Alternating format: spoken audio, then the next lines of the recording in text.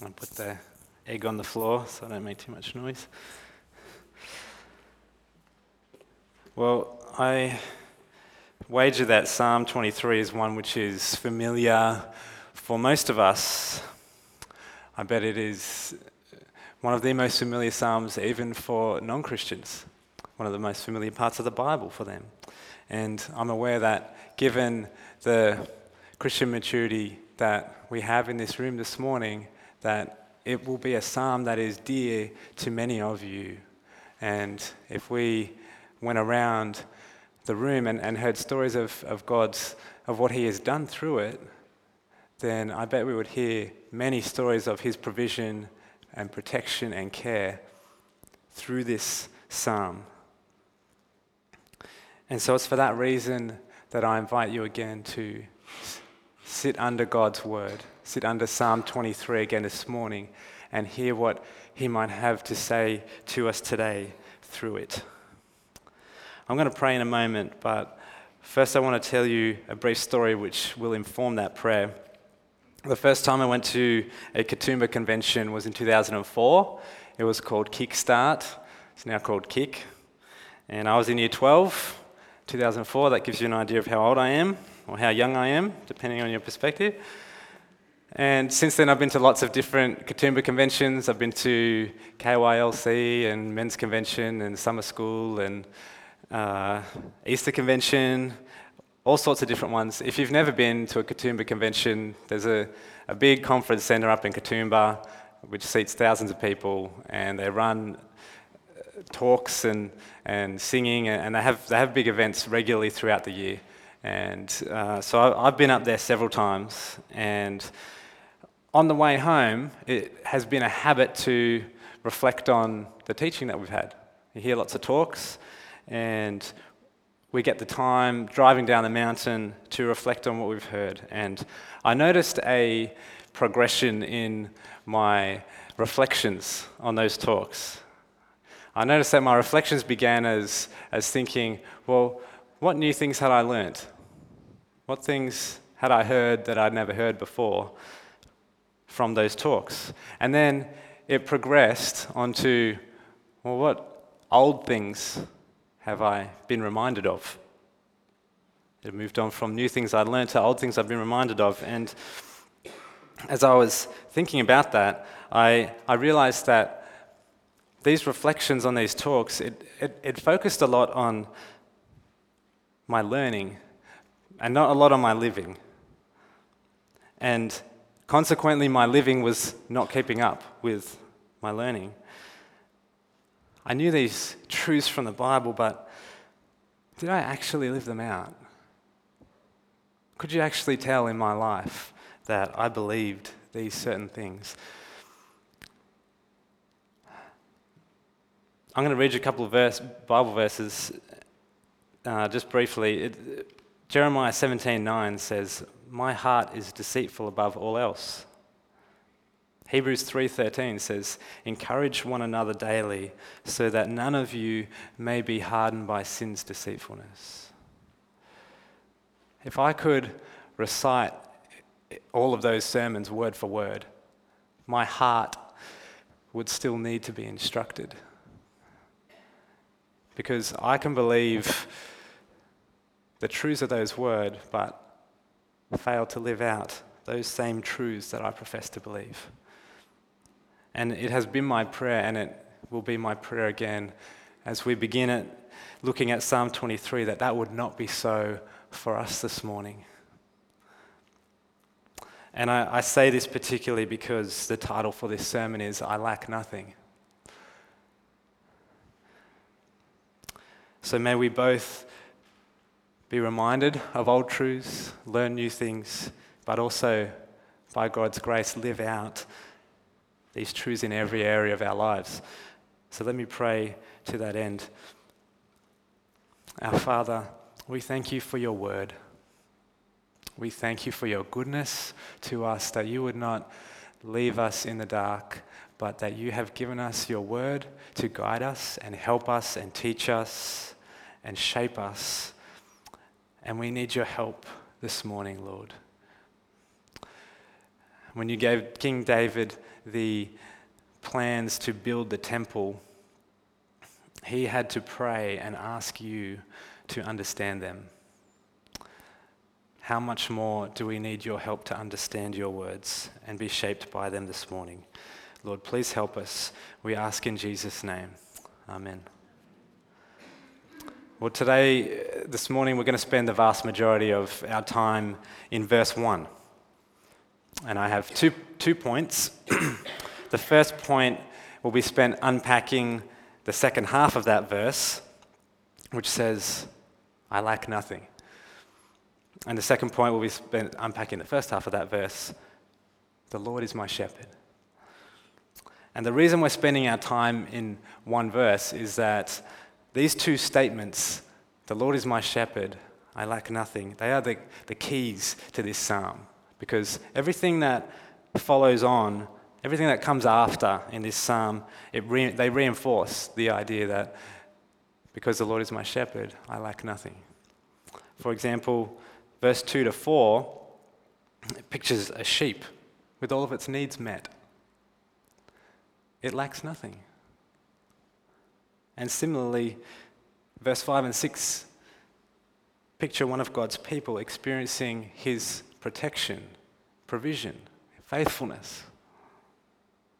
All their needs are met. They too lack nothing. So with that, let's go on to point 1, which I have called my shepherd, not my circumstances.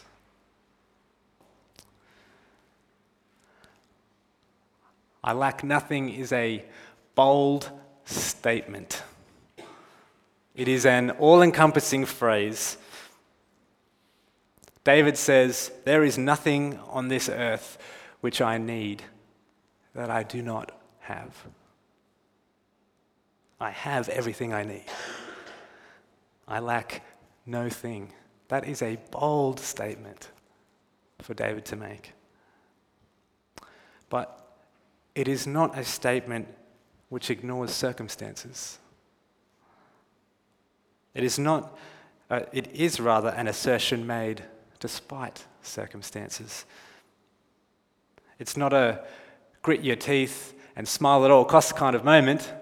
Oh yes, the Lord's my shepherd, I shall not want. But really, inside we're wanting, we're lacking. Rather, this is a bold assertion of faith in God, made in the face of circumstances telling me that I do lack, or that I am in desperate need.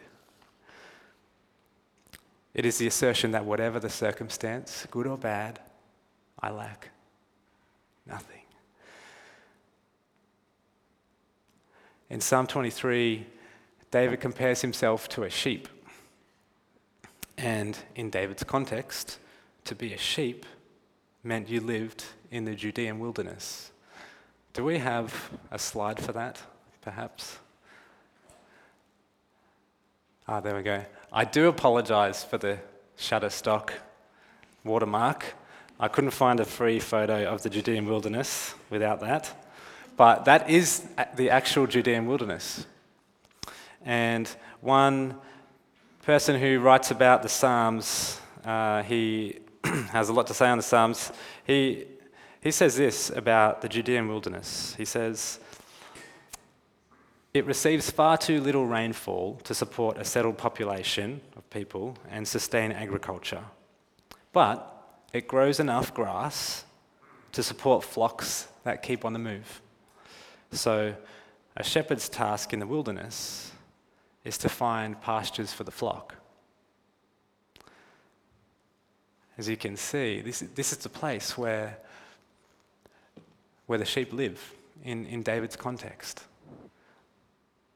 So the fact that David, comparing himself to a sheep, could say, I lack nothing, that's an incredible statement. How can he say that? How can he say that in this place? Well, it's because the Lord is his shepherd. his focus is on his shepherd, not the circumstances surrounding him. If he focused on his circumstances, sure, he would find plenty that is lacking, plenty of need. But he knows who his shepherd is. And so he knows that even in a wilderness like this, he lacks nothing because the Lord is his shepherd. And that is the basis for his bold assertion that I lack nothing. I want to give you one additional reason that we can make such a bold assertion ourselves. It's not on the basis of proclaiming it boldly and saying it with confidence, and it's not on the basis that if I have enough faith, then it will be true. Rather, the reason you and I can say, I lack nothing, is that it is written right here in the eternal words of God.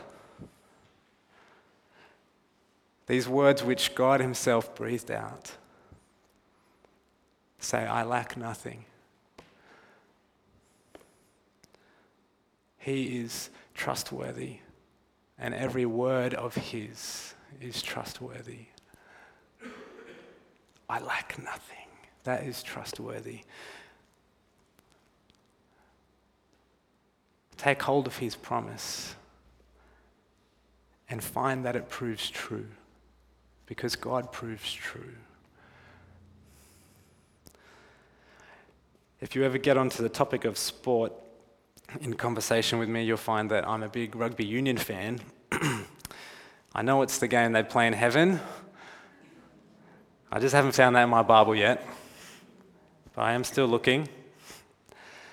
I played my first 2 seasons of rugby when I was in the under 5s and then the under 6s.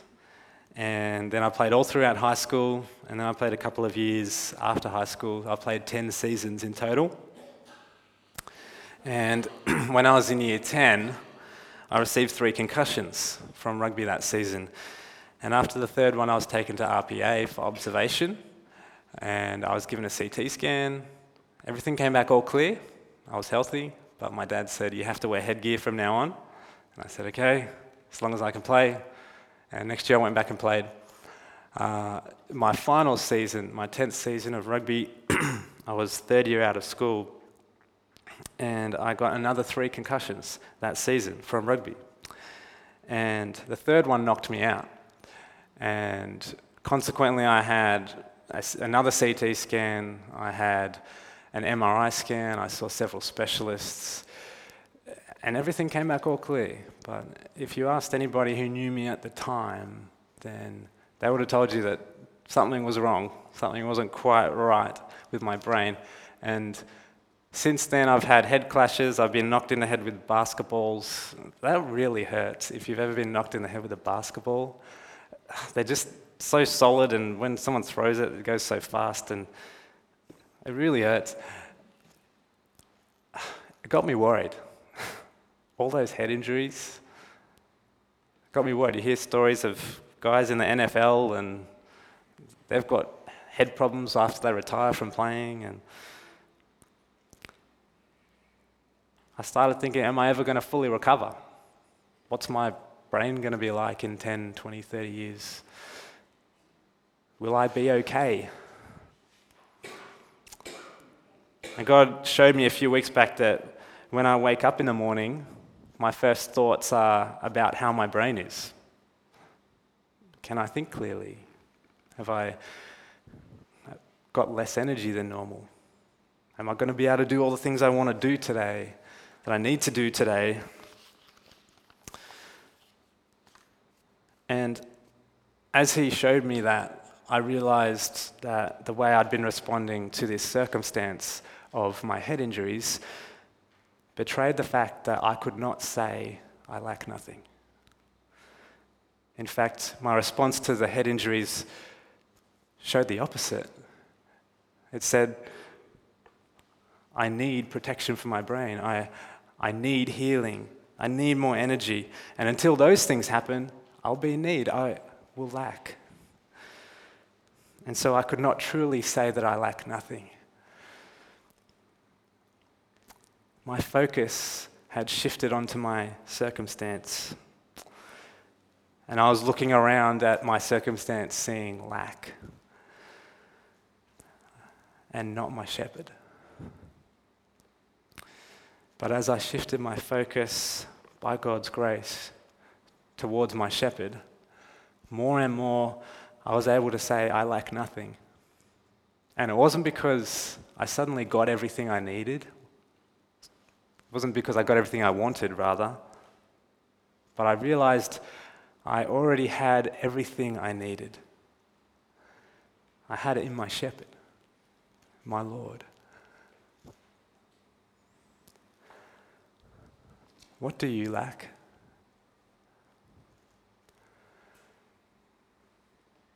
What do you think you need before you can say, I lack nothing?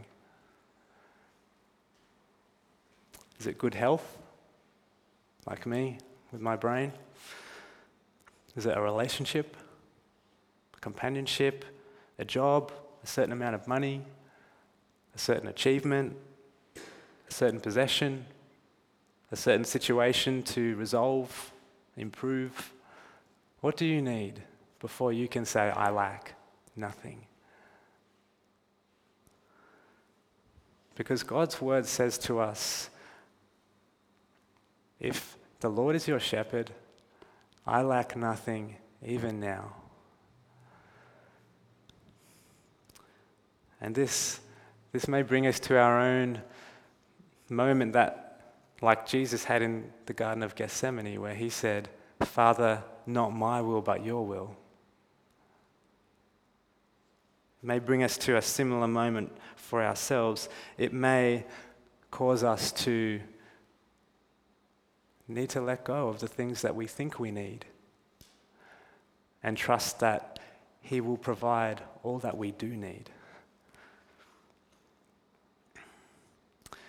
And this brings us to the second point, the Good Shepherd.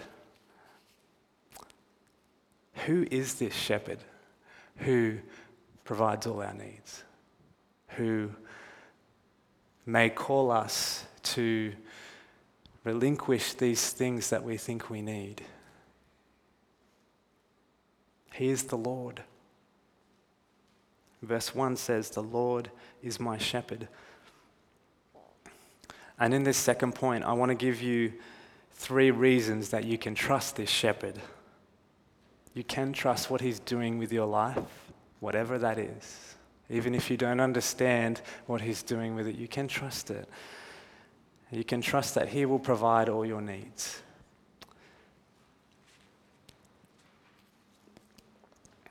The first reason is that he can provide all your needs. See, the Lord who is my shepherd, he is the one who created the heavens and the earth. Genesis 2 verse 4, it says, these are the generations of the heavens and the earth when they were created, in the day that the Lord made the heavens and the earth. The same God who is our shepherd made the heavens and the earth. There's another photo up on the screen. This is the Andromeda Galaxy. It's the nearest major galaxy to ours, the Milky Way, and it's approximately 220,000 light years across. Pretty big. But it's a fraction of the universe. And this, along with our universe, was made by the God who promises to provide all your needs. He is able. He can provide all your needs. He is all powerful to provide for your needs. But more than that, he also knows how to provide for all your needs. He knows how to provide for your needs in order to bring about the best outcomes for you. And we see this in Psalm 23. because the Lord is the shepherd of his sheep. He knows what they need, and he provides for them so that in verse 2 they can lie down. There's another person who writes about the Psalms. His name is James Montgomery Boyce. He says this: "It is almost impossible for sheep to be made to lie down unless 4 requirements are met: fear, friction between relationships between the sheep, flies, famine. Sheep must be free of each of these to be contented." And they are free of those things in this psalm. The point here is not to draw individual comparisons to those needs of the sheep to ours, to our needs, but it is to see that the shepherd, he knows how to provide for the needs of the sheep so that the best outcome is received by the sheep. And so he knows how to provide for us, to bring about the best outcomes for us. He is our shepherd. We are his sheep. Do you trust that he knows how to provide for all your needs? Do you trust that he knows how to bring about the best outcomes for you? Psalm 23 says he does. Thirdly, our shepherd, this is the best one, I think. Our shepherd wants to provide all your needs. He wants to provide all your needs. Where do we see this? We see it again in Psalm 23, because God Almighty chooses to be our shepherd. He knows we have needs, and he chooses to make himself our shepherd so that he can meet our needs. James Montgomery Boyce again, he says, "In Israel, as in other ancient societies, a shepherd's work was considered the lowest of all works. Shepherds had to live with the sheep 24 hours a day, and the task of caring for them was unending. Who in his right mind would choose to be a shepherd? Yet the Lord has chosen to be our shepherd. The great God of the universe stoops to take just such care of you and me. He chooses to be our shepherd. He wants to provide for our needs. And we see this desire to provide for our needs also in the Good Shepherd, in Jesus. John 10:10 and 11 is on page 1123. And Jesus says of the sheep, "I have come that they may have life and have it to the full. I am the good shepherd. The good shepherd lays down his life for the sheep." That's amazing, that our shepherd would lay down his life for us. He wants to provide for and protect his sheep, so much so that he would die for them. And he did. What a good shepherd we have. That is amazing that our shepherd would die for us. He considers it worth dying to meet our needs. And in his death and resurrection, he has met our deepest needs. Our sins are gone. Our sins are gone. And life is ours. And God is our shepherd. We lack nothing.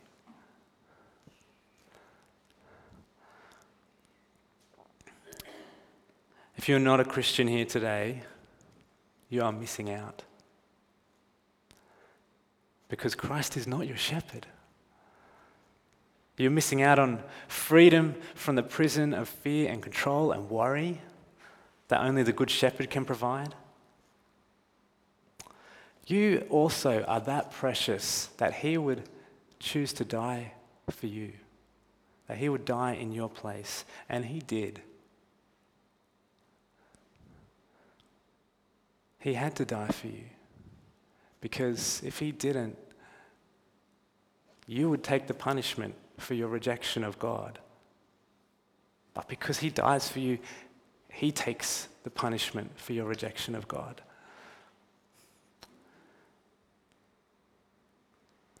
Make him your shepherd. If you don't, you will miss out. You'll miss out in this life, and you will miss out in the life to come. The fact that our shepherd died for us is the guarantee that he wants to provide for us. He wants to provide all our needs. It is a guarantee. One final verse on page 1184. It is Romans 8:32. And it says this: He who did not spare his own son, but gave him up for us all, how will he not also, along with him, graciously give us all things? If he did not spare his own son, he will give us all that we need. Those other things are little things compared to giving us his son. How much more will he give us what we need? The fact he died, he did give us his son, is the guarantee that he will give us those other things that we need. Your shepherd can provide all your needs. He knows how to provide all your needs.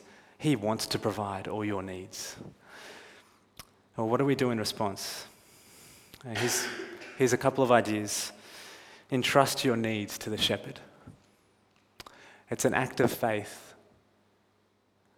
It's entrusting to him and saying, my shepherd, you know, you provide. I trust you for all that I need. Repent of taking your needs into your own hands. I've had to do this many times. And I submit to you that if we don't repent of taking our needs into our own hands, we won't be able to entrust our needs to him. We'll be continually trying to get our needs ourselves. Repent of that. He gives us our needs. He promises to give us our needs. He will give us our needs. Lay hold of God's promise that because he is your shepherd, you lack nothing. Lay hold of it, because when we say to him, Father, this is in your word. You promised to do this. You are faithful to your word.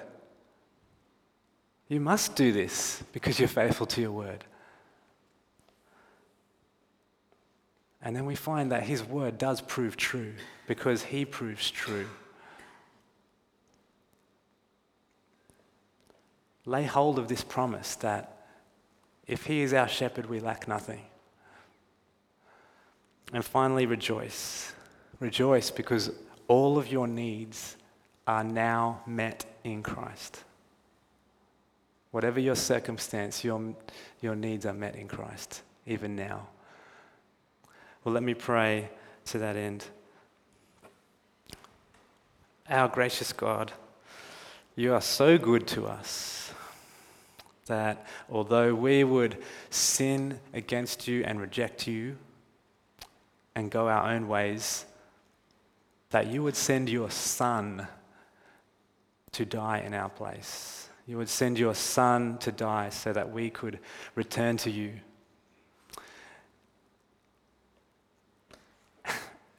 And you give us all that we need. We return to you, and you are our shepherd. And you promise that we will not lack because you are our shepherd. Father, thank you. Thank you for this grace which we do not deserve, but which we have in abundance. Thank you. I pray for your help to live this and know this in every area of our lives. For we ask in Jesus' mighty name. Amen.